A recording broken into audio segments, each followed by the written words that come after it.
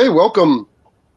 You're visiting with us again for the Public Problems 101 course. We're having a special interview with Nathan Favero tonight. He wasn't part of the original course schedule, but we got to talking about a few different things, and given that one of the themes of this course is supposed to be evidence, Nathan and I actually have done a little bit of work on evaluating quality evidence together, and we had a lot of fun when we did the podcast together. So I asked him if he would be interested in trying out some new Facebook Live tools with us. So he's going to join us here in a moment. You can also see that we're trying out some different tools with Facebook Live. You'll notice a little nameplate under me, and the Public Problems Podcast logo up in the top corner over here. There we go. So some nice, fun new features tonight. But with that in mind, I'm going to bring in Nathan. So let's see if I can do this right. Hello. We are as two squares, Nathan. Welcome, buddy. Oh, thank you. I'm glad to be here. All right. I'm actually going to blow us up to big screens like that so people can see more of us. Okay, so what I'd like to talk about tonight is evidence. When I titled this kind of talk, I titled it Thinking on Evidence. And the idea, Nathan, was that I thought it might be useful for the students and for the people who've been following along. We've been talking each week about different public problems. So the first one was medical cannabis with David Bradford, who you know. And David does a really good job of laying out the empirical evidence, both scientifically and from his own work, making the case for the use of medical cannabis. And then last week I spoke with Greg Galls, and we talked about international relations and how to think about international relations frameworks and evidence for those to make good decisions about international affairs policy. Okay, and excuse me. One thing I think that's useful to start in this discussion is when Greg and I were talking, we were talking more about incentives and historical context with a little bit on statistical empirical data, whereas the work you and I have done and the work with David Bradford, when he was talking about the medical cannabis legislation research, was all talking specifically about statistical evidence. So I thought we might start with you talking a little bit about how you think about evidence, and by evidence I mean evidence for trying to sort through how we might work on some public problem, how you think about that, maybe the different types of evidence as a social science researcher that you think about, and then maybe walk us towards the importance, particularly of statistical empirical data for public policy issues. Sure, yeah. That's a great question. So I think there's a lot of different types of evidence, as you sort of hinted at, and quantitative empirical studies are just one type of evidence. It's the type that I've focused on the most in sort of my work, and it's getting a lot of attention right now in media, in popular outlets, when people sort of talk about evidence-based policy or evidence-based interventions. I think they usually have in mind quantitative studies when you say quantitative. All you really mean by that is like data that's captured in the form of numbers, for example, like some numerical observation that represents something that we're trying to measure, right? Exactly. Yeah. Some sort of study with numbers in it. And I think that's good in a lot of ways. I think it's also a little bit dangerous because sometimes I think we test studies with numbers more than studies without numbers, and that's not always good because there can be really terrible studies that are done with numbers and really good studies that are done without numbers. So I try to think about evidence in a little bit broader terms. And one of the ways that this has really become apparent to me is that we're forced to make all kinds of decisions where we don't have a clear quantitative numbers study that we can turn to make those decisions, right? So I'm a professor, and when I make decisions about how to teach and I'm trying to decide how I should formulate the assignment that I'm going to give my students, right? Either I have everyone working on the same data set, or I let them all choose their own data set, right? It's not like somebody's done a study for that exact situation that I can go look up. And so I have to try to reason through it, and I can talk to colleagues and see what their experiences have been. And that's essentially a way to sort of qualitatively assess this, right? But to me, that's evidence, going to colleagues, figuring out what they've done, and then trying to do a little bit of reading on some empirical research, some quantitative research on that tries to think about broader principles of teaching, right? So they're not going to answer that specific question for me in an intro stats class for MPA and MPP students. Should I be having them all work from one data set, or everyone picks their own? That question isn't going to be answered, but I might find some general advice about pedagogy and, the importance of active learning, where students are actively engaged in producing knowledge somehow in the classroom rather than just sitting and listening to lectures every time. That's the kind of thing that I can take from some of these,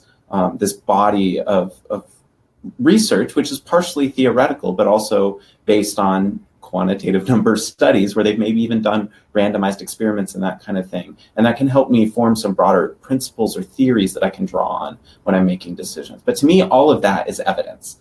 It's the conversations with colleagues in the hallways. It's looking up some studies about general principles. And then I don't know if evidence is the right word, but just sort of trying to qualitatively think through, how do I think my students will react? Going back to when I was in the student's position and sitting in their shoes, how would I have reacted to something like that? That's definitely reasoning. I don't know if we call it evidence or just theoretical reasoning, but I think that's an important part of making good decisions as well. Yeah, so I think I heard a few different things there that would be useful to touch on. So some of what I heard you saying was that just kind of blindly following numbers, or just looking how one thing is related to another and say a correlation, which is something maybe we can talk about in a little bit, seeing how two things happen together by itself isn't really good enough to make decisions. It has to be grounded in some type of understanding about the world. And I want to get to that, but I do think it's an important thing for people to know going into this evidence, that the evidence is to support or kind of deny some type of claim that we have for good reason. And then the evidence is giving us some more information about whether or not what seems logical, what seems like a good argument based on things we know about some situation, is testable, right? And so one example might be what does, and this is a relatively controversial one, but what does a raise in a minimum wage, what type of impact does that have on wages in that area and employment in that area, right? And so that's a question we might want to test empirically. A lot of people have done that. But before we did that, we would want to know, how do people normally behave in labor markets? In general, do people want more wages? Yes. In general, is there competition for labor? Well, that depends on where you are in the market.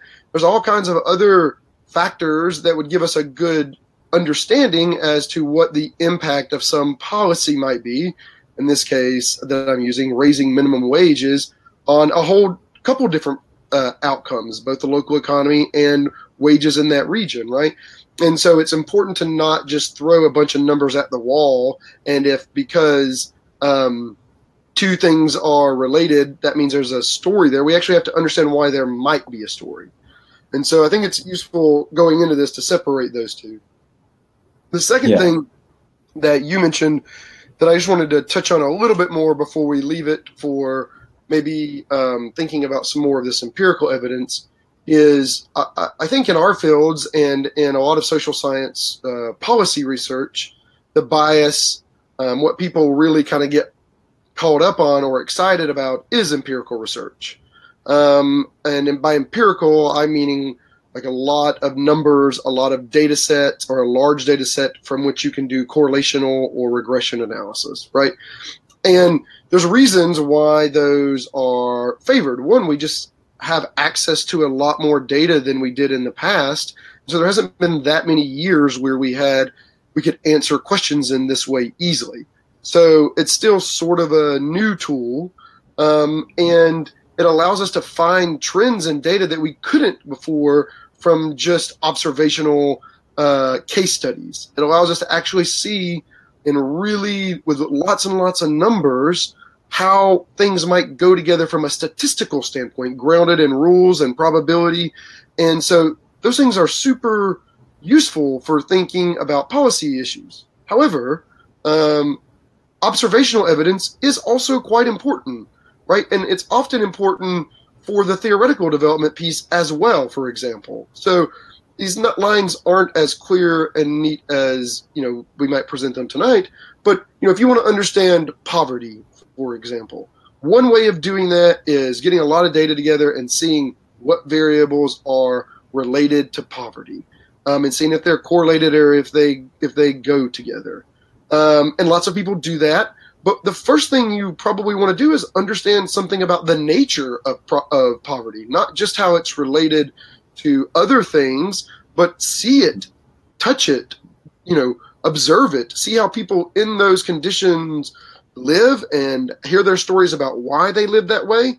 And so I don't want anyone listening to think that those aren't real important pieces of evidence and pieces that inform my own understandings of poverty and political philosophy and suffering.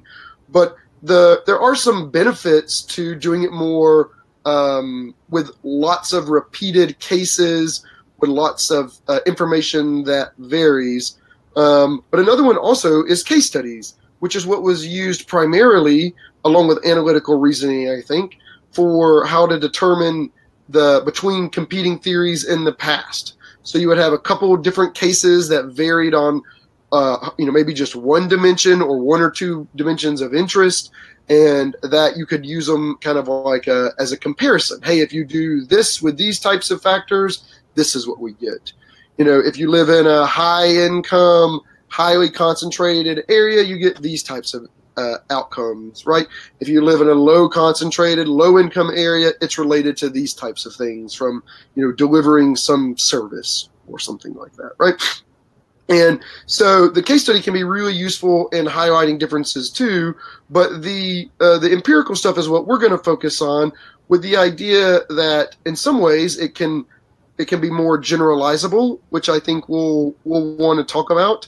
And it removes some elements of the bias of the researcher, but as we might talk about as well at some point throughout tonight, it's not completely flawless in researchers being able to bias empirical research either, which is something that I think we should talk about. Yeah, and can I just jump in real quick? Yeah, I guess another way to think about, I think the poverty example is a great example. When I want to try to understand poverty, I'm going to look at evidence from all kinds of different sources and all kinds of different pieces of evidence to try to understand it. So one of those is going to be the big empirical studies that a lot of economists and policy folks are doing. But I'm also going to want to me, it's important to also look at some of the work that sociologists are doing, where they might be doing in-depth ethnographies, going and living with a community for maybe 2 years at a time and writing about that. And they're not necessarily using a lot of numbers, but they are doing very deliberate and systematic and careful look at what these people's lives are like, right? And it's a lot more than just, a short 500-word newspaper article that tries to tell us something about poverty, right? And so to me, that's a valuable piece of the evidence. And also valuable is research that psychologists are doing, where they might be trying to understand how people make decisions under stressful situations or something like that, right? That might help inform how I understand poverty, or the ways that sort of stress or limited resources, or past behavior, right? Growing up in different types of situations might affect behavior and discipline, and the extent to which people have a reservoir to be able to do things like keep saying, no, to resting or to doing something, and instead keeping working or keep looking for a job or those kinds of things, right? So there's the psychological aspect of poverty. There's the sort of understanding what these communities are like. And then there's a lot of that description can also come in the form of numbers. So I think all of those pieces are important to put together if we want to be able to understand a policy area well. You need lots of different types of evidence. And yeah. Yeah, I'm going to jump in just for a note to the audience. I'm going to see if this works. Try to show it on the screen. Yep. So, well, how about if I could spell? I have a typo here in the screen. So let's try that one more time, which is feel free to ask cues throughout. I thought free fall questions sounded pretty good too. Yeah. Feel free to ask. There we go. Hey, look, it showed up that time. Makes sense. I can spell. This is why in my own class, I sort of joke with the students, I never write on the board and I blame it on my handwriting. But I think everyone can see tonight that it's actually I can't spell. So I can see your comments through coming through tonight. So feel free to ask, and when we have a chance, we'll get to them. All right, now let's go back to it. So Nathan, with all the disclaimers about different types of evidence, and tonight that we're going to focus on empirical evidence, let's talk about empirical evidence. And I don't want to jump right into the issues of empirical evidence without kind of giving people a little bit of a background or a little bit of an understanding about what we mean by empirical evidence. So it's rooted in statistics, and what I think might be useful for the listeners when they're thinking about how to evaluate this evidence is to start with some really basic descriptive statistics terms, and maybe tell me a little bit about sum and average and mean and some of the basic things that people might hear and how they might hear about them expressed popularly, and then shift to away from descriptive statistics to analytical statistics, correlation, regression, and just kind of walk people through. And I'll interrupt you as maybe we need, but walk through what those terms are and what we're talking about. Sure. So I guess probably the simplest statistic that gets used the most, which you mentioned, is the average, which is also sometimes called the mean. The mean and the average are the same thing, and that's basically trying to tell us, what the typical observation is like in a data set, right? So if the average age is 9, we know we're looking at a data set that has lots of children who are relatively young, and that's language I think we're all fairly used to using, even though sometimes when we say average, we maybe typical instead of a specific numerical value. And then another measure that gets used sometimes instead of the average is the median, and the big way that the median is different than the average is that if you have someone who has a really unusual value, we would call that an outlier. So if you have, let's say we're looking at income and we want to know what is the typical income in this community. A lot of times in that case, people would prefer to have the median income reported rather than the average income reported, because if there's one person in the neighborhood who has, a $5 million income or something like that, that's going to affect the average and bring it up a bit more than it will affect the median. The median means that 50% of people are lower and 50% of the people are higher, which is a measure that a lot of times people want to use. Easy kind of first thing is that if the data or if the thing you're looking at is like age, where there's not a lot of people who are going to be 10,000 years old, there's kind of a reasonable distribution between or amount of people from people who are born to people who are 100. No one is living much past 100, for example, and in that the average makes sense. But in some other types of things, in particular, maybe some policy things that have unlimited tails, unlimited high ends, unlimited ages, take income as the example you used, right? Some people make no money. Some people make $10,000 a year. Some people make 30. Some people make 300,000, and some people make 300 million, right? And as a yearly, as an income in a single year. And so when the differences are like that, median can be much more useful than the one that's typically reported, like average, which is also known as mean, right? Yeah, yeah. Okay. So what other descriptive things do we care about when thinking about data? Kind of what the center of the data is, whether it's the average or the middle amount, which is the median.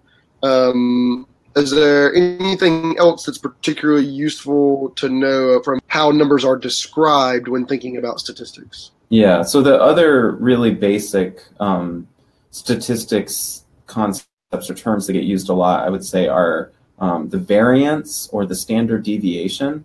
And the variance and the standard deviation are two tightly related statistics. One is just the square root of the other. So they're essentially measuring the same thing. And they're trying to measure what we call spread instead of the middle of the distribution. So again, if we go back to the example of ages, right? Let's say that we find out that the average age in a school is 9 years old. The variance would tell us whether or not how far the typical person is sort of from that. So is it that almost everyone is 9? If every student in the school is 9 years old, then we're going to have a variance and a standard deviation of 0. But if the school has children of lots of different ages, right? Some of them are 5 years old, some of them are 15. Then we're going to see a larger variance or a larger standard deviation. So the standard deviation and variance are a little bit harder to precisely define what the numbers mean. What is a variance of 5?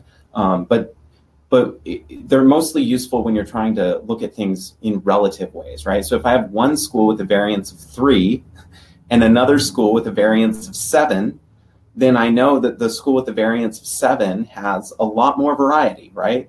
If we're talking about, again, age of students, we know that there's a lot more variance. There's a lot more range in terms of how old the kids at that school are. Whereas the school with smaller variance, pretty much everyone's pretty close to being the same age.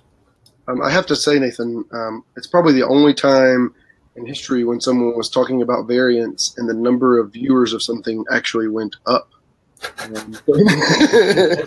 middle of your discussion of variance, not only did numbers not... And it will probably be the last time. Okay, so variance, I think these two are useful for people to know if they're ever reading academic studies. You'll see mean and variance. Mean is average. When people are displaying statistics for you, know that sometimes the mean can be misleading if there's a large different amounts of a variable or something that you're looking at. And this idea of variance is just how close is everything else to the middle, right? How much difference how far are things on average from the average, right? And so to your point earlier, if you're, you can think of a high school having a lower variance of an age, right, than if you had K through 12 in the same building, right? Exactly. Okay. All right. So we got mean and variance. So then how do people use building from mean and variance to actually say, oh, if you implement this policy, this will happen? How do we go from there without getting too technical, but just so people can kind of tie those together, and I'll work with you on it if you'd like. How do we get from there to, hey, if, you see these things come on the news, some from different federal agencies about reports that if they do this other thing will happen. It will kill jobs or it will hurt the trade deficit. So how do we go from these basic descriptives to what we'll call inferential statistics or analytical statistics? Yeah. So I think the easiest way to think about this is to start with the example of just a randomized experiment.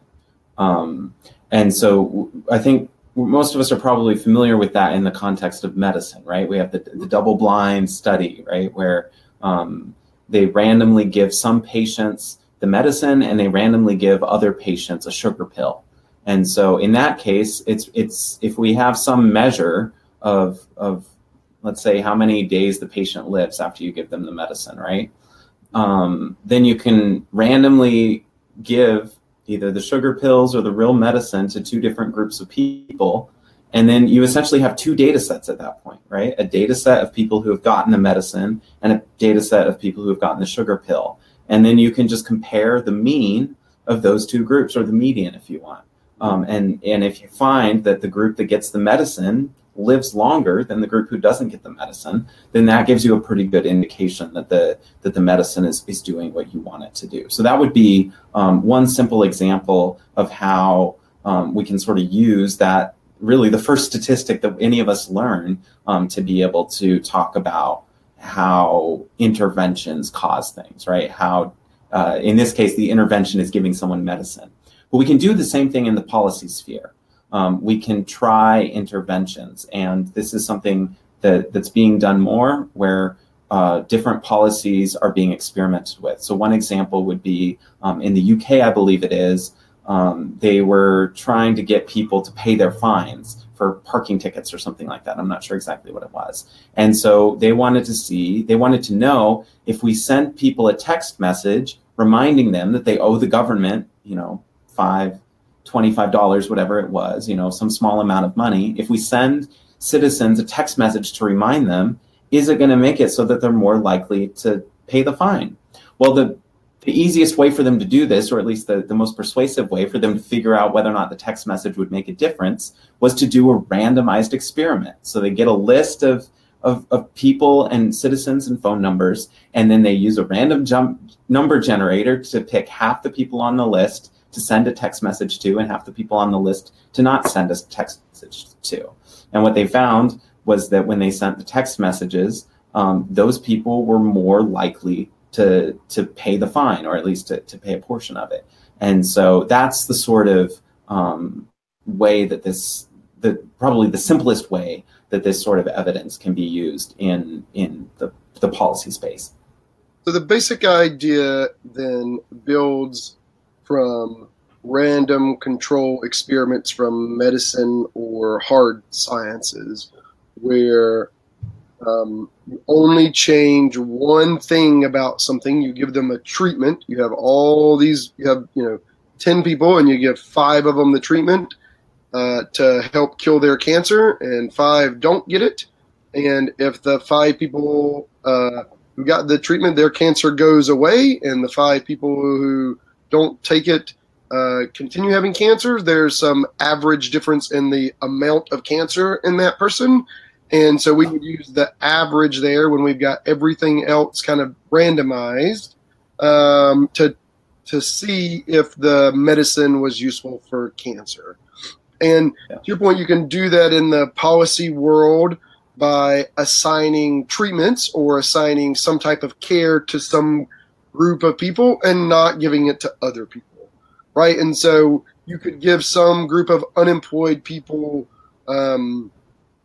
workforce training on how to get reemployed, and some group not. And if everything else was random across those groups, about the same on average, then if the ones who got the training got jobs or got them more quickly or got better jobs than the group who didn't receive the training, you would know that by comparing the averages of the people who didn't get the treatment to the average of the group that did get the treatment, right?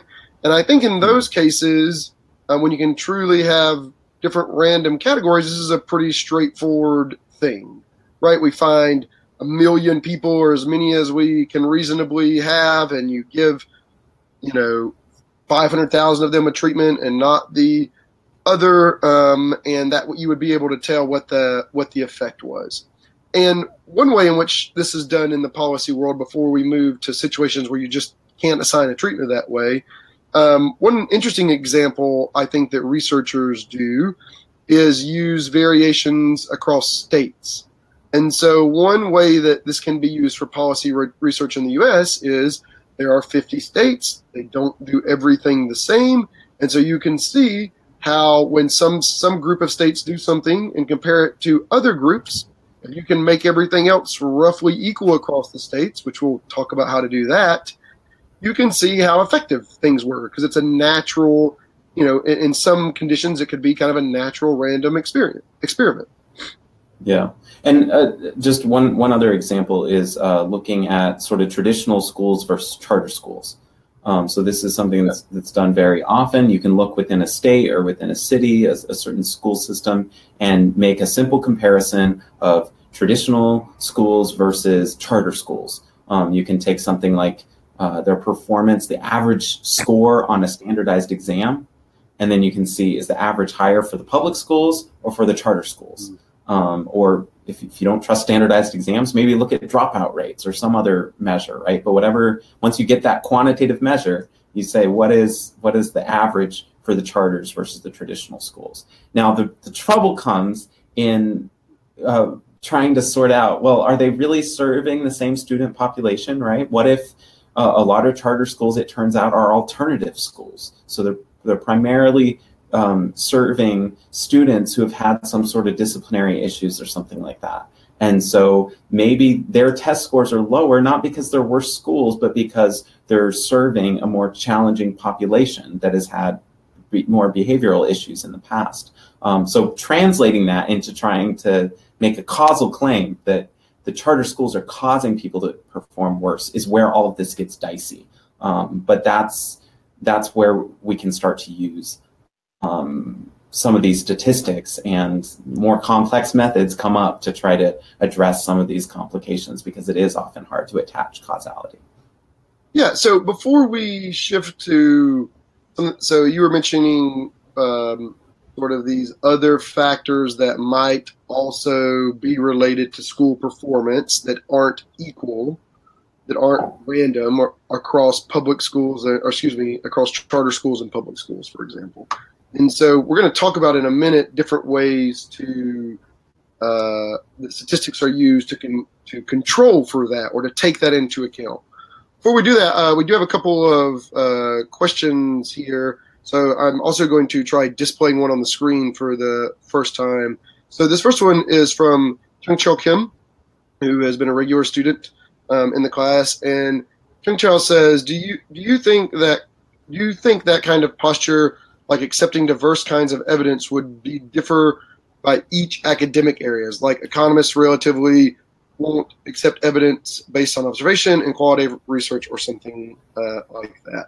So I think what Kyung-Chul is getting at is, are different disciplines more open to different types of data than others? And I'll let Nathan tackle that as well. But I would just start with saying I think that's true, although I will say that most academic disciplines are pretty funny about their methods and using the methods that are accepted in that discipline. Economists are sort of famous for sticking with econometrics, which I think is what Kyung-Chul was mentioning at, but also behavioral economists use a lot more of experiments and different types of methods. So even within the field of economics, you have a variety of different ways of analyzing different types of statistical tools. But I think it's definitely true, which is what Nathan and I were suggesting earlier, that in the public affairs and public policy sciences, there's definitely a bias towards empirical data, and in other fields, there's definitely a bias away from empirical data. And so take moral philosophy as an example. Historically is making kind of analytical arguments, and that is the evidence and the quality of those and how they test to someone's perceptions about things kind of match. And you might think of some of the immersive type methods that you were mentioning earlier, Nathan, where because of the nature of the question, people are involved in a community or immersed in a community. So I think a lot of it also has to do with the type of question that's being asked. Would you like to jump in on that, Nathan? Yeah, I'll just say a couple things real quick. It's a bit hard for me to speak towards this comprehensively because I don't know a lot of disciplines very well. But in general, I would say people tend to trust most of the evidence that's coming from their own discipline, or at least tend to read it and cite it the most. But I think there are some exceptions. So I got my PhD in a political science department, and I think that political scientists are much more likely to look to evidence that economists are producing than economists are to look at political scientists' work. So I think there's a little more trust in one direction versus the other. And that's just one example. The other thing I'll say, though, is that going back to a little bit of what you hinted at with the trust for quantitative evidence in certain areas but not others, there's some people have assembled statistics of how often different disciplines are getting quoted in the media. And there's an overwhelming preference, it seems, for economists. They're getting quoted all the time in discussions about policy, whereas sociologists, historians, political scientists are much less likely to be quoted. And so I think economists are dominating the public debate to a large extent. And one could argue that they're more advanced methodologically, and that some of they bring more rigor to the topic. That's the way one might defend it. I don't know that I buy that argument, but one could make the argument that they bring more rigor, which is why they've earned a greater seat at the table. They certainly bring a lot of statistical rigor to these large data sets, which are often the data sets that are used to address the types of questions that we care about with policy issues, which is exactly what we're talking about tonight. I have another question here from Marcus Hayes. I'm going to throw up real quick. It's about poverty, and so I just wanted to mention it. What role do you think place can play in terms of poverty? Considering that where poverty is concentrated the highest, there are factors taking place that are particular to that place. I don't know the poverty research super well. I think the thing that you could say about poverty is that place certainly plays a role in poverty and cycles of poverty. It's not necessarily related to different types of geography, but place clearly, I think, plays a role in I guess, really in the existence of poverty and the continuation of poverty. I know you looked at a little bit at this, Nathan, so you might could say a little bit more, but that's about all I could say that I know about it.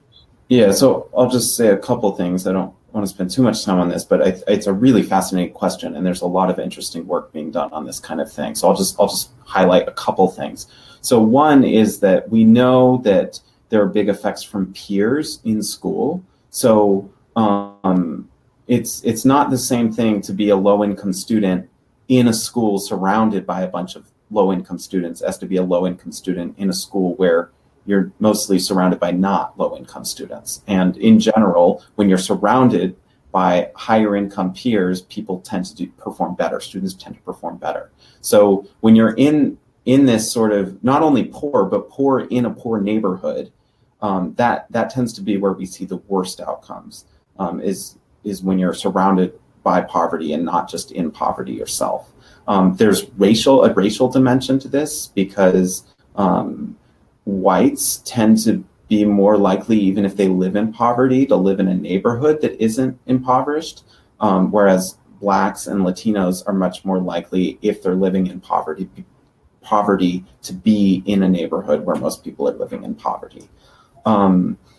And then one other thing I'll say is that the places are changing some. So it used to be that a lot of poverty was concentrated in inner cities, and now much more of the poverty has been moving out to the suburbs. And the research hasn't necessarily fully caught up with that yet. So a lot of people still have this image, and a lot of the research on poverty has been done in the inner city context. And so that's sort of a new avenue that I think people are starting to look at more, because a lot of poverty, like I said, has moved out to the suburbs. Yeah, I think those are all important dimensions, and interesting enough that maybe we'll have to do some more reading and have an interesting chat about it sometime. But we'll keep moving, talking about the evidence and thinking about using statistical approaches to thinking about evidence, given that a lot of the topics we've been talking about in this course use that type of information. So when we took a little break from here to get questions, we were sort of at this place where we're talking about descriptive statistics, again, the average, and then how close things are to the average, right? And so let's go from there and talk about how we use things like things we've mentioned, correlations and regressions, to then have information about the impact of a policy. Okay. Yeah. So first of all, I'll just sort of explain, how about I start explaining what a correlation is, if that's all right. And before you do that, the thing that I was going to say is we moved a little bit into this realm when talking about differences in averages and a random control The way in which that's really done is using correlation analysis. But the reason we're going to need some of the correlational analysis too is to take into account when everything's not equal across the public school and the charter school, for example. So I forgot we got all the way there earlier, so I wanted to bring that back in. But go ahead. Yeah. So correlation refers to whether or not two variables that we've measured with numbers are related to one another. So a positive correlation means that when you have higher values of one number, you have higher values of the other number as well. So an example would be height and weight are correlated. Taller people tend to weigh more. Not everyone who's taller weighs more than everyone shorter than them, but on average, a taller person is going to weigh more. So that would be an example of a positive correlation. And then a negative correlation would mean that higher numbers of the one value or the one variable are associated with lower values of the other one. So an example would be, going back to poverty, the percentage of students in poverty at a school is generally negatively related to how well students perform on exams. So when a school has a larger percentage of people living in poverty, test scores tend to be lower. Not always, but in general, they tend to be lower. The average is going to be lower. So positive correlation, all that really means is that on average, people who are taller are also heavier on average than the average. And that would be a positive correlation. That's two things that when relatively, like another one, maybe that's positively correlated, for example, is education and income to some degree. So the more education you have on average, the more income you have, right? Whereas negative, that's a positive correlation. Those things kind of go together. And a negative correlation is that as one thing is going up, the other thing is going down. And so, for example, your school example, that as school test scores, as students in poverty is a higher percentage of the students, those schools do lower on average on standardized tests, for example. Yeah, exactly. Got it. Okay. And so, all right, so we walked through and now kind of put some down for correlation. Now, then what is a regression? Why do we need that other than just saying, hey, look, height and weight are positively correlated? Why do we need a regression, and what is a regression? Yeah. So let's talk, can we talk just a tiny bit about causation and then as a way to motivate thinking about regression? Yeah, So if we have two variables, X and Y, right, or let's say education and income, if those two are correlated, a lot of us have probably heard the phrase before, like correlation does not mean causality or doesn't imply causality, because we know that sometimes things are correlated even if one doesn't cause the other. So one way to think about correlation is that there are different ways that a correlation could come about. So one explanation of why income is correlated with education could be that higher levels of education cause higher levels of income. Another explanation could be that there's some third factor that causes both of them to be associated with one another. So here an example might be natural intelligence. Someone who has a high level of intelligence is going to get more education because they enjoy school more, or they stay in school longer, or something like that. And someone with high intelligence is also going to earn a larger income on average. So in that case, one could make the argument that it's not education that causes one to get greater earnings, to have a higher income.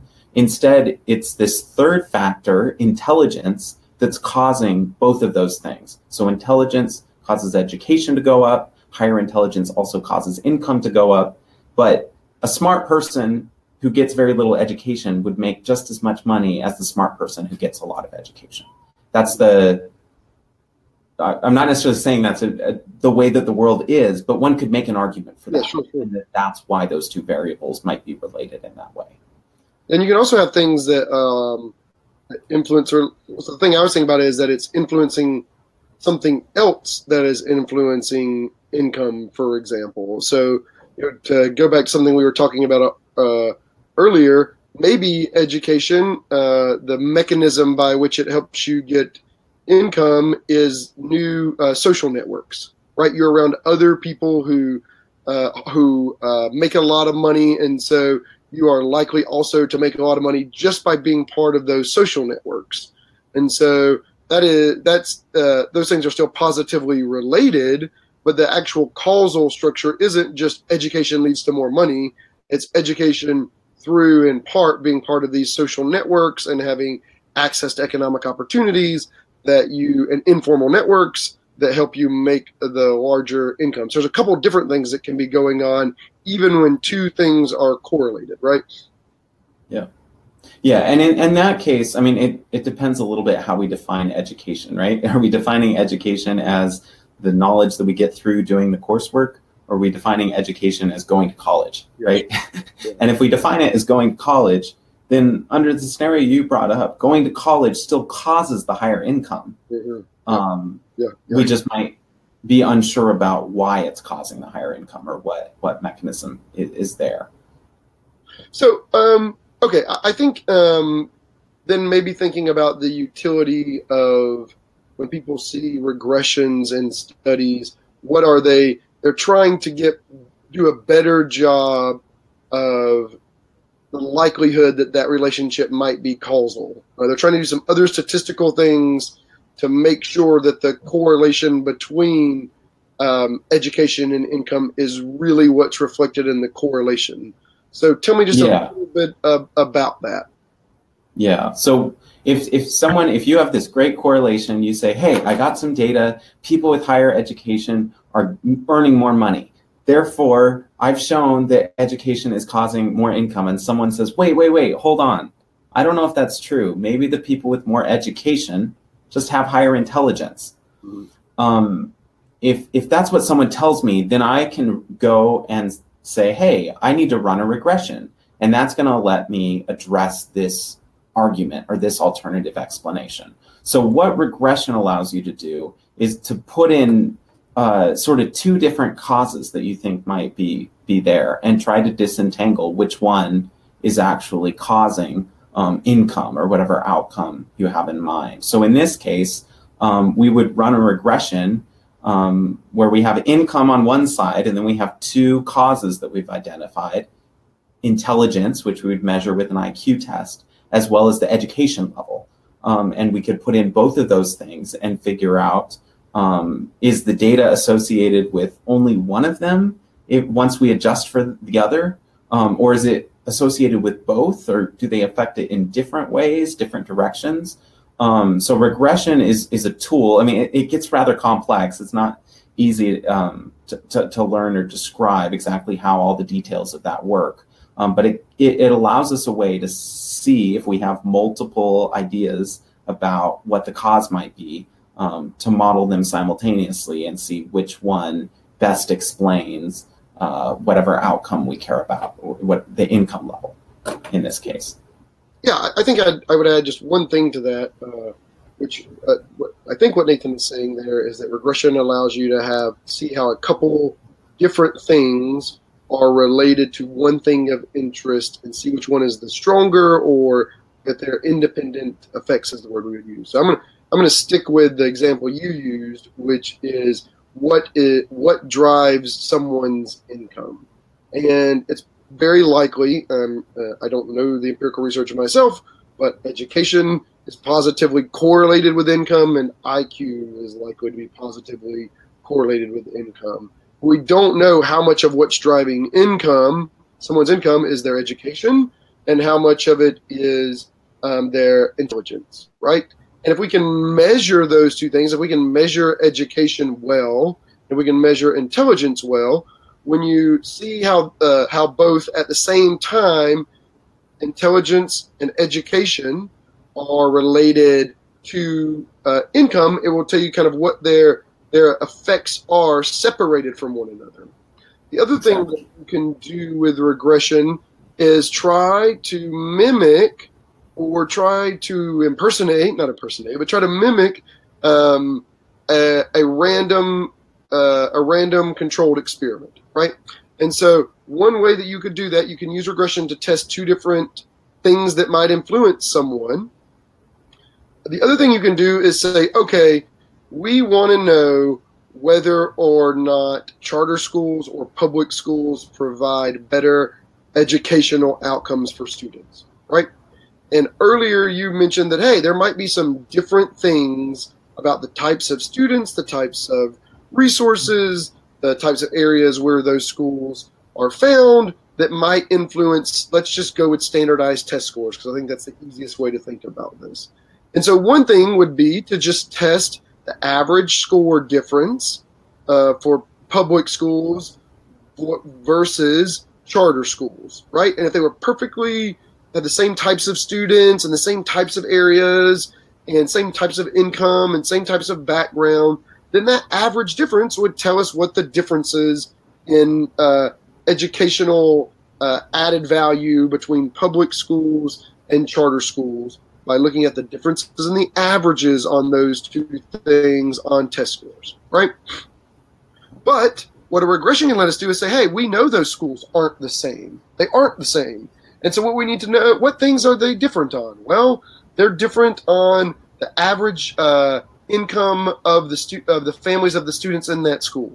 So let's put that in our regression, and it will help control for that effect all on its own, so that income, the relationship between the background income of the students and the school's average test scores is taken into account. Just like you can take into account different explanations, and the ones that are best correlated with, while thinking about and keeping in mind all the other correlations, is what's most likely the most important variable driving either income or, in this example, school test scores. Do you think that's mostly fair how I said that?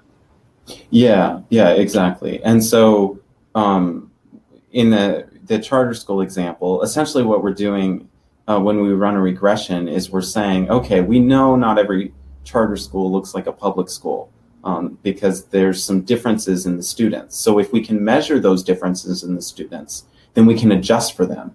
And what we're doing is we're saying, after we adjust for these differences in poverty levels or whatever it is, the number of alternative education students, after we adjust for those differences, do the two types of schools still look different? Exactly. Or do they look the same once we've taken into account those other differences? That's what regression lets us do. That's a really nice way of putting it. And I think that's a nice, I think we've kind of hit this one best we can in the time we have. So this asks another question, which is the generalizability question, all right? And so I'm going to try to frame this in the context of everything we've talked about so far, but we've kind of laid out some pieces for how empirically minded public policy researchers, the tools they kind of use to evaluate empirical evidence. And we kind of just gave some basic terminology for some of the basic descriptive statistics, but the most important descriptive statistics terms maybe, and for some broad conceptual understandings of what is a correlation when things are going together, two different variables, and what's a regression, which allows you to kind of independently list a few different things that might affect one thing and see what their effects are. And it may or may not be immediately clear to people following along, but that's exactly how we try to do good public policy research. All right, we have something that we're interested in. Let's call it GDP.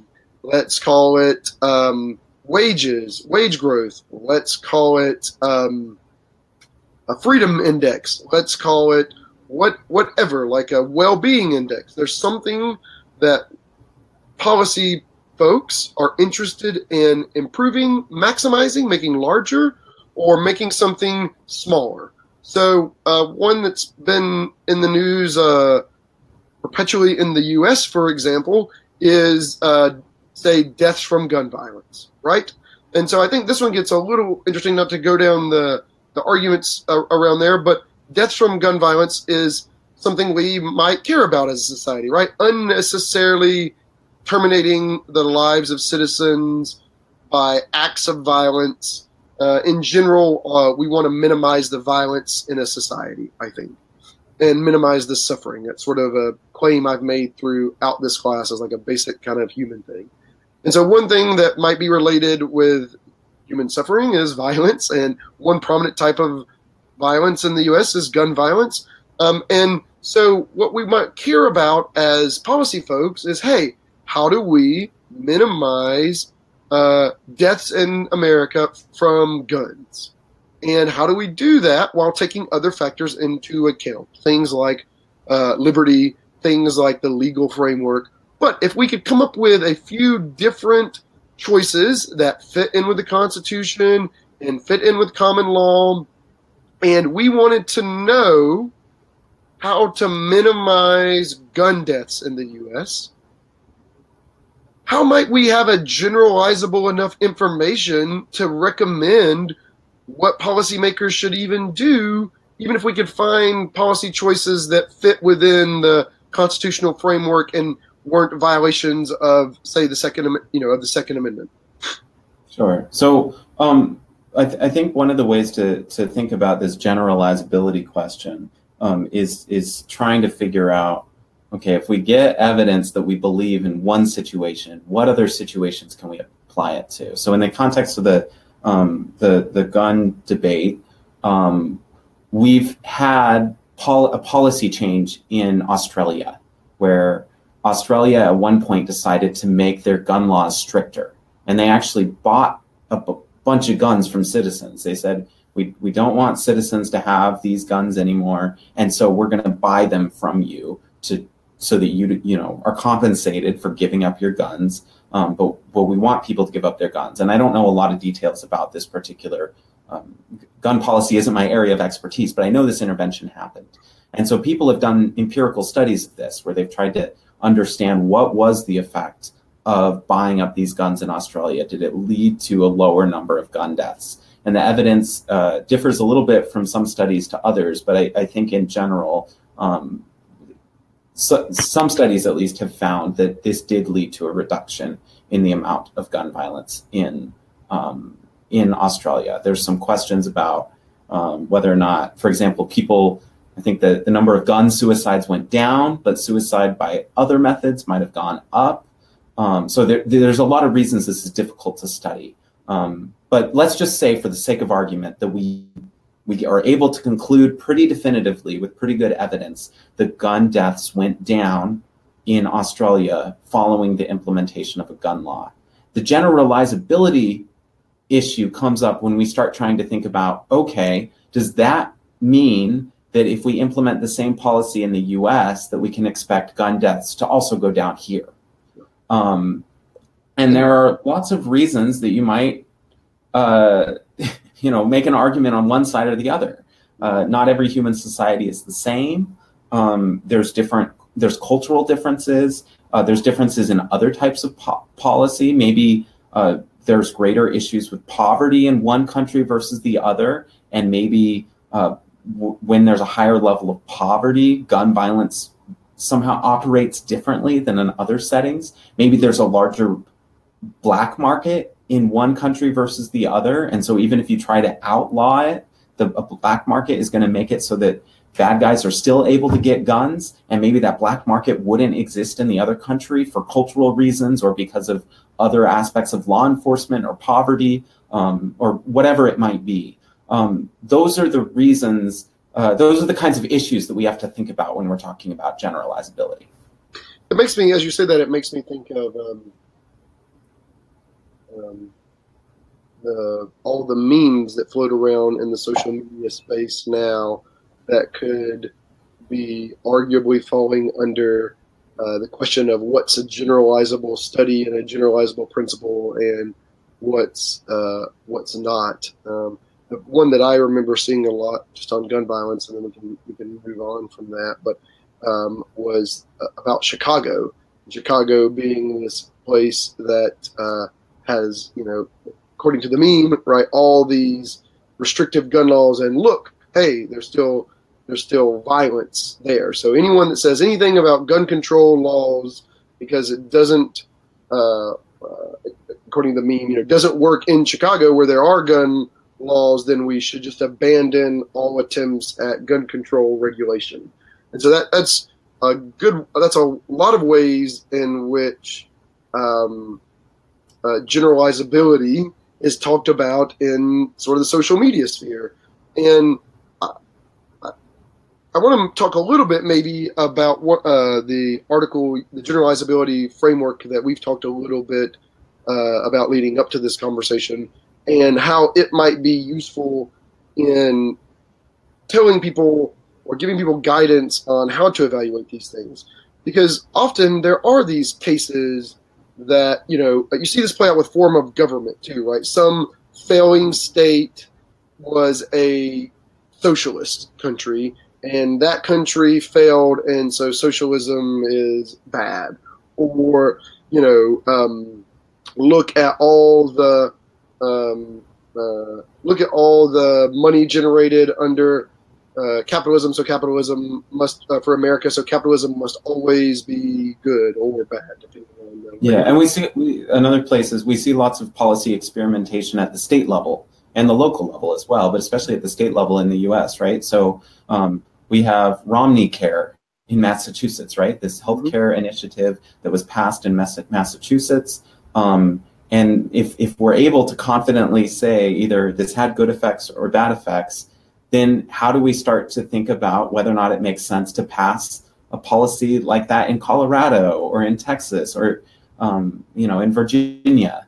Should we expect the same effects in other states that we found when we adopted this policy in Massachusetts? Okay, so let's talk about generalizability then. How can someone that's not an academic think about the way in which, hey, it turns out that this minimum wage study was done in Seattle, and it says that raising minimum wage caused job loss in Seattle for low-income people, right? And that was in the news recently. I talked about it with friends, and then there are other studies that say, no, there's no effect on low-income unemployment when you raise the minimum wage.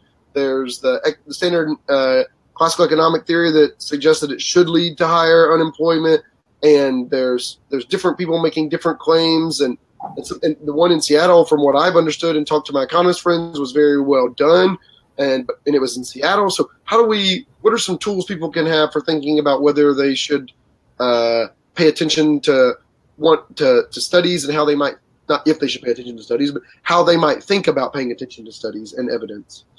Yeah. So there's obviously this is a huge topic, right? and this stuff is usually all, Nathan. I want you to solve it all in 30 seconds. and it's difficult, right? There's a lot to wade through. There's a lot of factors to consider. So often it is going to be difficult to sort of sort through this, which is why we often ask experts to try to summarize some of this stuff for us, because trying to weigh all of the different pieces of evidence is really difficult. And a lot of times what you see people doing is sort of cherry picking, right? Mm-hmm. They already have some belief or some political ideology, and then they grab all of the evidence that seems to match up with what they already expected, and they present all of that, and they ignore all of the evidence that doesn't match what they wanted or what they expected. And so doing a good job assessing all of this stuff is difficult. But it's what a lot of academics are trying to do is figure out ways to honestly do that. So one guideline, especially when we're talking about this generalizability factor, that I think is really intuitive and is useful, is that we would trust evidence from a similar situation more than we would trust evidence from a very dissimilar situation. So going back to that gun control analogy, right, or that gun control setting that we're thinking about, if we're trying to craft policy for the U.S., and I told you that there was a study in Australia where they tried a policy and it was successful, and then they tried that same policy in Zimbabwe and it was unsuccessful, We have two studies. Which one do you think you would trust more? What about you, Justin? Which of those two studies do you think would offer better guidance for U.S. policymaking?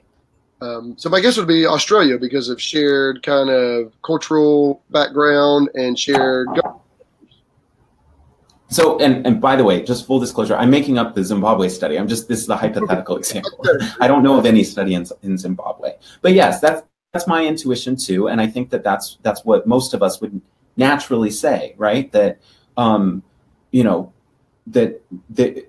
on several dimensions, Australia is more similar to us than Zimbabwe in terms of the way that the government is structured, in terms of some common heritage of being, colonialized by the British, which has a lot of effect on the way that governments have tended to get set up. I guess actually I don't know much about Zimbabwe. I'm not sure whether or not they were ever colonized by the British. In terms of socioeconomic status, sort of in how developed they are as a country, we would expect there to be more similarities. They're English speaking. I don't know that actually affects things at all, but that probably makes us naturally think of them as being more similar to us.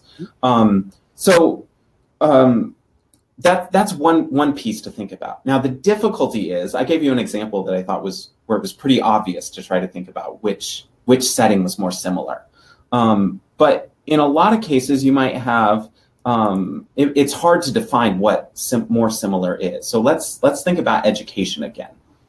If I'm trying to set education policy for Denver, Colorado, that's my hometown. If I'm trying to set policy for Denver, Colorado, and let's say I have a piece of evidence from Colorado Springs, Colorado, and I have a piece of evidence from Seattle, Washington.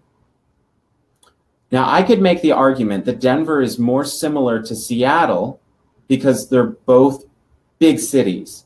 And so they're more similar in terms of size. Or I could make a case that Denver's more similar to Colorado Springs because they're both in the same state. And so maybe they have more in common in terms of culture and what the state policies are, right? So that's, a lot of times we live in this world of gray, right? Where we have to either make an argument that Seattle's more similar or that Colorado Springs is more similar. Yeah. And the way that we define what's similar is going to affect which evidence we trust more. And it might, that goes back to thinking about why we expect this stuff to matter, right? If we think that the key sort of contextual factors have to do with sort of the urbanness of a school district, right? If we believe firmly that urban education is very different than trying to run schools in non-urban areas, then we would probably go to that study from Seattle, and that's the one that we trust more. But if we think state culture is really important to the way that students learn and the way that schools operate, then we would probably trust the study from Colorado Springs more. So some of it comes back to what we know or what we think we know, the theory that we have, what we believe about the specific setting that we're examining. Yeah, I think it's a really useful throwback, I think, to earlier in the conversation where we were talking about having a good understanding before going out and grabbing lots of empirical data. Goes back to some of the things we were saying earlier. You need to have a good understanding of what mechanism, to the best you can, what mechanisms do you expect to be at play there? And so is it proximity in location? Like, is it distance from? Is it state culture? Is it size? Is it, the labor pool in that city? And what we would use to figure out what we mean similarly would be the theory, the understanding, the mechanisms that are at play. That's really good. I think that's a really good reminder. So the similarity piece is one from the generalizability framework. What other rules of thumb or what other things would be helpful for people to know? Yeah, well, I guess I would say there's sort of two that are wrapped into what I described. So one is the similarity piece, and the other piece is trying to have some idea of what the causes might be, right? Which is what we just talked about as well. That having some concept of what causal mechanisms might lead the policy to be successful or unsuccessful. I think that's a really important piece as well. Those are the two that I think I would emphasize. And so, right, so that covers some of the things on generalizability. Are there other things about thinking about how one study might fit into how we give advice to policymakers that you would also think are relevant? Yeah, so I guess there's a lot of aspects to this. So not all studies are equal in terms of quality, right? Mm-hmm. So the discussion we just had about generalizability sort of assumes that all studies are of equal quality, but in reality, we're more likely to face a situation where, first of all, we don't just have 2 studies. We might have 10, 20, or hundreds, depending on the policy setting, right? But we might have you mentioned minimum wage. We might have a study from Washington that we think is really high quality and we really trust, and then we might have a study from our own state that's a little bit lower quality, but maybe we think it's a more similar setting. So we're having to trade off these various things. But the other thing that I think is really important is to recognize that all of this hints at the idea that no one study constitutes definitive proof, right? Every study is imperfect. We have to make policy in an uncertain world, and we shouldn't pretend that we know with 100% certainty what the effects of adopting a policy will be. And so I think the way that sometimes some of these topics get covered in media, they sort of act like, oh, one study, there's this new study out that proves such and such, that proves that pay for performance works in education, or proves that gun control doesn't work in the United States or whatever. And really, most evidence doesn't 100% prove or disprove anything. It's something else to add to the scales. And so one way to think about this is that in different policy areas and on different topics, there's going to be a continuum of how much certainty we have about something, right? And on one end of the continuum might be, we're really confident that this policy is going to have some negative effects that we don't want. On the other continuum is, we're really pretty sure that this policy is going to have some positive effects that we think are going to be helpful. Then there's a whole continuum in between.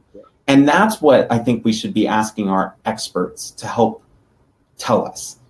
Is there a consensus? Do all the experts in this policy area agree that this is a really good intervention?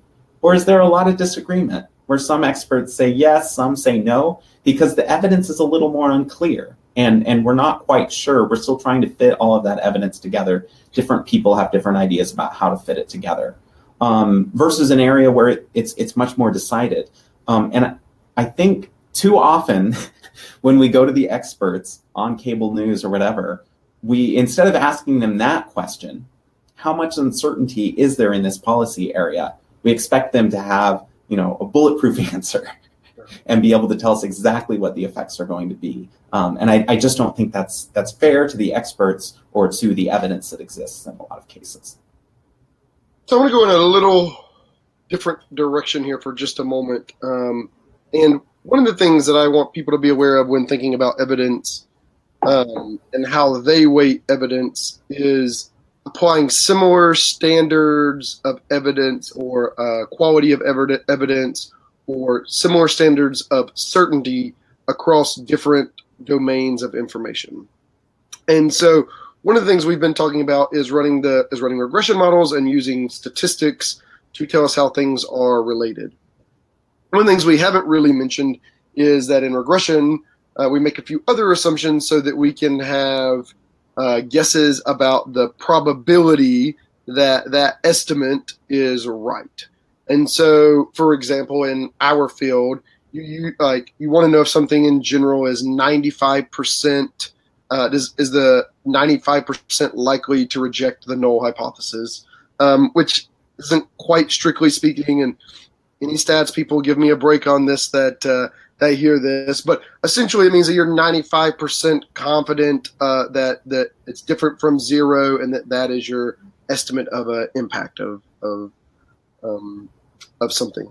And so, even with consensus in different fields about different phenomenon, it's important to recognize that all of this, at least in the social sciences, is probabilistic, which means that we know things with some level of certainty, and we know with some level of certainty across a lot of different studies, but it's always with some certainty. The thing that I've seen with this play out before is talking with people about climate change policy. Sorry, my nose is itching me tonight. Is the climate change debate. So I've had these conversations with friends about evidence in particular as it pertains to climate change. And the claim always is that, well, we're not 100% certain that humans are the main driver in climate change, for example. Yes, there's a lot of consensus, but there's not 100% consensus. And until there's 100% consensus, we should do nothing. And so in the light of generalizability and thinking about seeing consensus among experts, how might you think about evidence from different, explain to me why saying that scientists don't know 100% for sure that that's the cause isn't a really good response to, hey, there's a bunch of evidence that is agreed upon by a field of people. Can you talk a little bit about why both those things are true? I mean, it is true that people aren't 100% about really any social phenomenon. I mean, it's not completely true, but certainly not climate change. But that experts have come to a consensus as a large group saying, we are very, very certain this is what's going on. So what's going on there in kind of the public conversations when both those things are presented to people?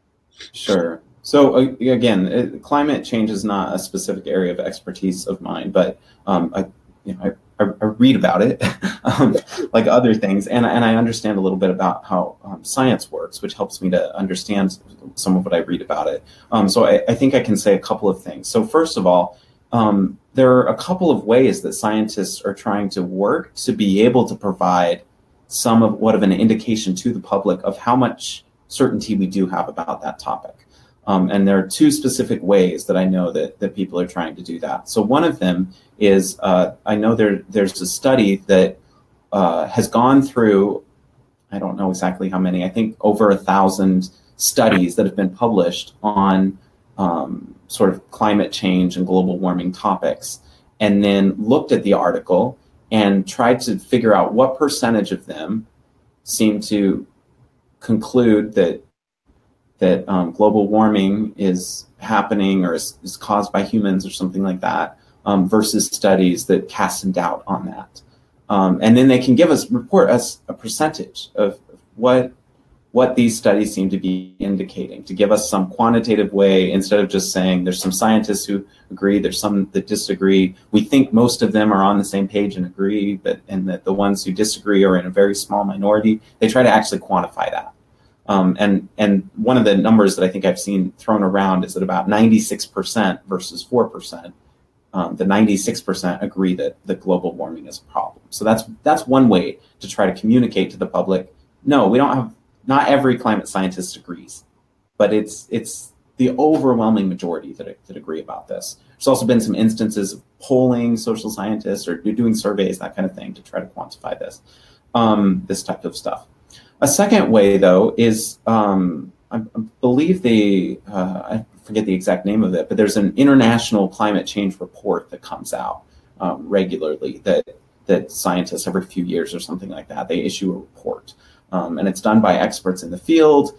I don't know the exact process, but one of the things that they do, I think often, is they sort of give like a good scenario, a middle of the range scenario, and then a really bad scenario for what they think is possible, because they don't know exactly what 2050 is going to look like, or 2030, or whatever year they're trying to model. They don't know exactly how warm it's going to be, how much the sea levels are going to rise, and all of that kind of stuff. So instead of pretending that they have one estimate that they know is the truth, they say, hey, look, here's the range of what we think is possible. Here's what we think is the most likely, sort of the middle of the range estimate, but it could easily be as favorable as this or as unfavorable as that. And so they describe different possible scenarios. So I think that's one way that scientists have tried to be able to communicate to the policy community, to the public, and to other scientists some of the uncertainty on this topic. Does that help to answer your question? Yeah, and I think so I know the National Academy of Sciences do reports like that of National Academy of Sciences of Engineers, National Academy of Sciences of Medicine. I know some of the conversations I've had with David Bradford about medical cannabis, for example, one of the main references is the National Academies of Science. There is a international report that I'm not going to be able to recall off the top of my head either that we discussed in the podcast with Kent Portney. And so listeners can kind of reference it from that podcast, but I'm not going to be able to recall. There are these major reports that large groups of scientists, the professions have been pulling together to put out to let people know what the current state of research is on a topic. Yeah. And there's one more thing I wanted to say that I forgot about, if I can jump in real quick. So the other thing, though, is I think, I talked about how we try to quantify some of this uncertainty, right? Or how scientists have tried to communicate some of this uncertainty to the public. But the other piece of it is, what do you do with that, right? Yeah. Let's say that we have some idea that, okay, it seems like most scientists believe that human-made climate change is happening and is going to cause a lot of negative effects in the future. We're not 100% certain, but most scientists who study this seem to think so. What do we do when we start thinking about policy? So one of the ways that I think about it is trying to think about different possible scenarios and then weighing the costs of action versus inaction under those possible scenarios. So one way I think about climate change is, I'm just going to throw out some numbers, right? I don't know if these are accurate ways to view the world or not. But let's say there's an 80% chance, just going to keep it really simple and have two buckets. We're not going to have like a best case, middle case, worst case, just two buckets, right? Either climate change, human-caused climate change is happening, or it's not. So let's say there's an 80% chance that climate change is happening and it's going to be destructive, and there's a 20% chance that it's not. And then I think about, well, what are the impacts if the climate change is actually going to be happening? Versus what are the costs to us as an economy if we start trying to switch to non-fossil fuels if we never needed to, if climate change isn't happening in the first place. And so from my perspective, thinking about this a little bit and reading some of the experts, it seems to me that if climate change is in fact happening, the costs are going to be really, really high. Cities on the coastlines, which a lot of our big cities are on the coastlines, being completely covered in water, which means tons of people being displaced, tons of rebuilding having to happen, huge negative effects on our economy, versus if it doesn't happen, versus the cost of implementing these policies, right? We're going to take somewhat of a hit to our economic growth probably by moving away from fossil fuels, because fossil fuels in a lot of cases are still the cheapest way to produce things. So if we move to other more expensive ways of producing things, we're probably going to be less wealthy as a nation. But I don't think it's going to be a devastating loss to our economy the way that climate change would be. So to me, it makes sense. Yeah, we take a little bit of a hit to our economy. My income might not grow as much as it otherwise would. We might have some more issues with poverty, although I'd hope we can improve our policies to help people with poverty, our welfare system, and that sort of thing. So yes, I'm willing to take a little bit lower economic growth in order to avoid this risk that we have this really catastrophic effect, even if we're not 100% certain that catastrophic effect is happening. So that's the way I think about it is, yes, I'm giving up some economic growth in order to avoid the possibility of this. It's like buying an insurance policy. Yeah. And I think you did a really nice job there of laying out something that I tried to do in week one of this course, which was get people to think about trade-offs of different states of policies and what is the best evidence that suggests what the outcome is going to be about changing those, and what are our values, right? And so part of this you highlight, I think, is how to do these things at the most efficient cost. I think cost was one that you mentioned, and looks like I have lost Nathan. So I'll give him just a second to come back. There you are, sir. Lost you for just a moment. Welcome back. Thanks. It was much less fun talking to myself. Can you hear me? Yep. Okay. So I think it's useful to think about, hey, where are we now? And then do exactly what you said, which is inaction is one choice, and inaction has these likely outcomes, right? And action has these likely outcomes associated with it. Which state do we want more as a society, and at what cost? And that's why I find a lot of the conversations around a lot of these topics frustrating, which don't need to go down that bad. But the whole point of what we're trying to do here is say, look, there is evidence. We do know a lot about a lot of these topics. And so let's approach them in nuanced ways. Like, what is the difference in outcomes between acting on reducing carbon emission versus not?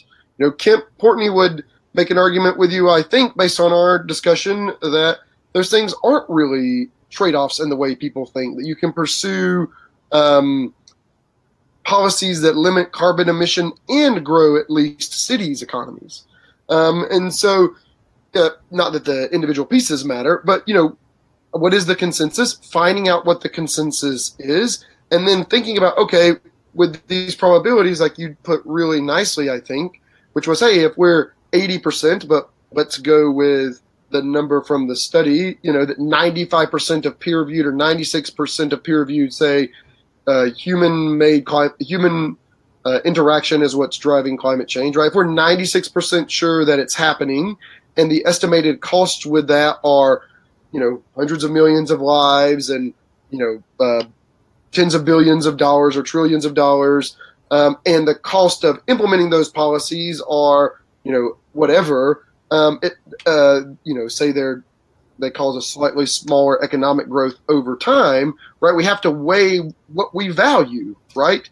And do we not just what is going to do the most to our economy, but also the different states of outcomes for the people in the society, or for the people that, what makes climate change hard is it's an externality, right? It's caused by externalities, and externalities being things where when two people engage in a transaction, some extra cost happens as a result of that they don't have to take into account in their transaction. And so climate change is one has that problem not only across individuals, but across countries, right? I mean, there's just there's some issues there from a market standpoint.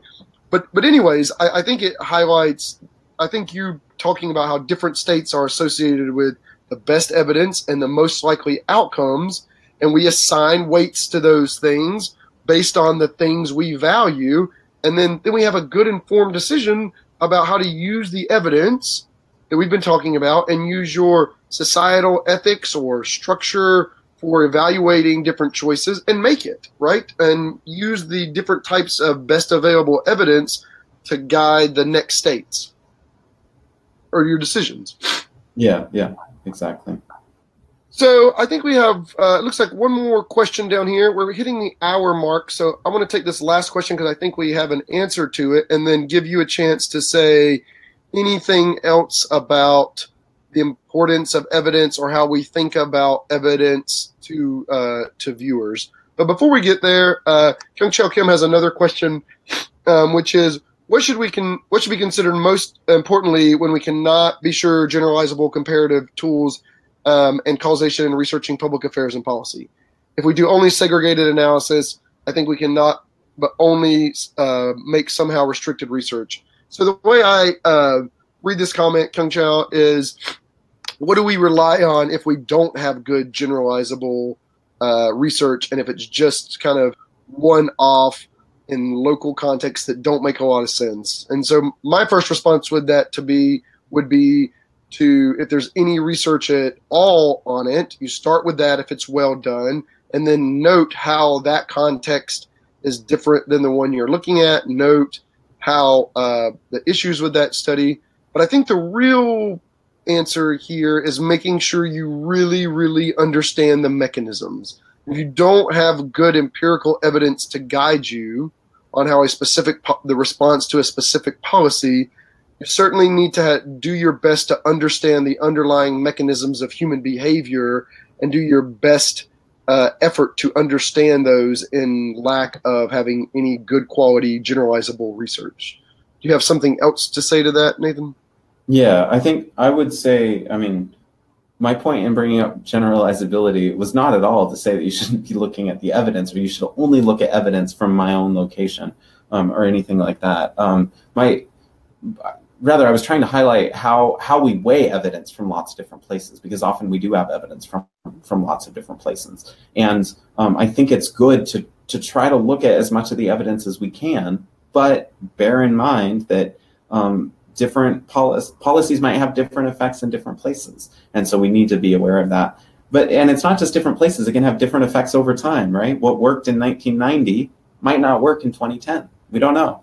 But we can try to think about, is the environment similar? Would we expect to get a similar result now? So I would say, first of all, try to find whatever evidence you can, if there's something similar, even if it's not exactly the same.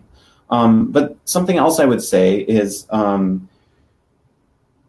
try to, if it is a policy where there isn't a lot of evidence to go off of, try piloting it first if you can. Start small to try to prove whether or not the concept can work, and then you can build up from there, right? And that's something that some governments have done, some aren't great at doing, but I think is really helpful to the process of trying to design a good program. And we have some good models of that. I think when Social Security was, or was it Social Security? I can't remember the exact case study. There's a case study that I use in research, in teaching. I can't remember if it's Social Security Administration or IRS, but they were changing a lot about the organization and the way that the organization was going to operate. And one of the things that they did before rolling it out to this entire federal agency is they started small. They took a couple of units and they tried the new system with a couple of units. And by trying it with just a couple of units, they were able to figure out what are the problems under the new system, what works well under the new system. And they could get buy-in from other people. They could say, hey, we've tried it out here and it works pretty well. And they had a really successful rollout to the broader organization after starting small and trying it in that context. We can do the same thing in international development and in other policy areas where we try something on a small scale, and that helps to reduce the risks if it doesn't work out so well. Yeah. We just say, hey, it didn't work here. We're not going to roll it out to the whole country or the whole state or whatever it is. So that's another way that we can help to handle some of the uncertainty. Yeah, I like the idea of experimentation and experimenting with smaller subgroups or smaller local groups that allows to have lower startup costs to see what the impact of some program is. I mean, rolling it out for 100 people in a city versus 10 million gives you at least some initial evidence, and then you can scale up from there. So I like that as real kind of practical advice to policymakers when thinking about evidence. Anything else that you'd like to add before we wind down on this discussion of evidence? I would say, I'll give you a minute to think. I would say that I think this is really important. Some of this I think tonight is kind of dry, but one of my frustrations with the current political discussions and what prompted me to do the Public Problems podcast, to do the Public Problems Classroom, is I think people are having a hard time accessing the evidence and information they need to make good decisions. And I think there are a lot of policy actors who are straight up just ignoring all of the good empirical evidence that we have on a wide array of issues. This is something I've become more attuned to in teaching my foundations course at the Bush School, which is there's really good empirical evidence about a lot of phenomenon if we would just use it and then think about the trade-offs from an ethical standpoint.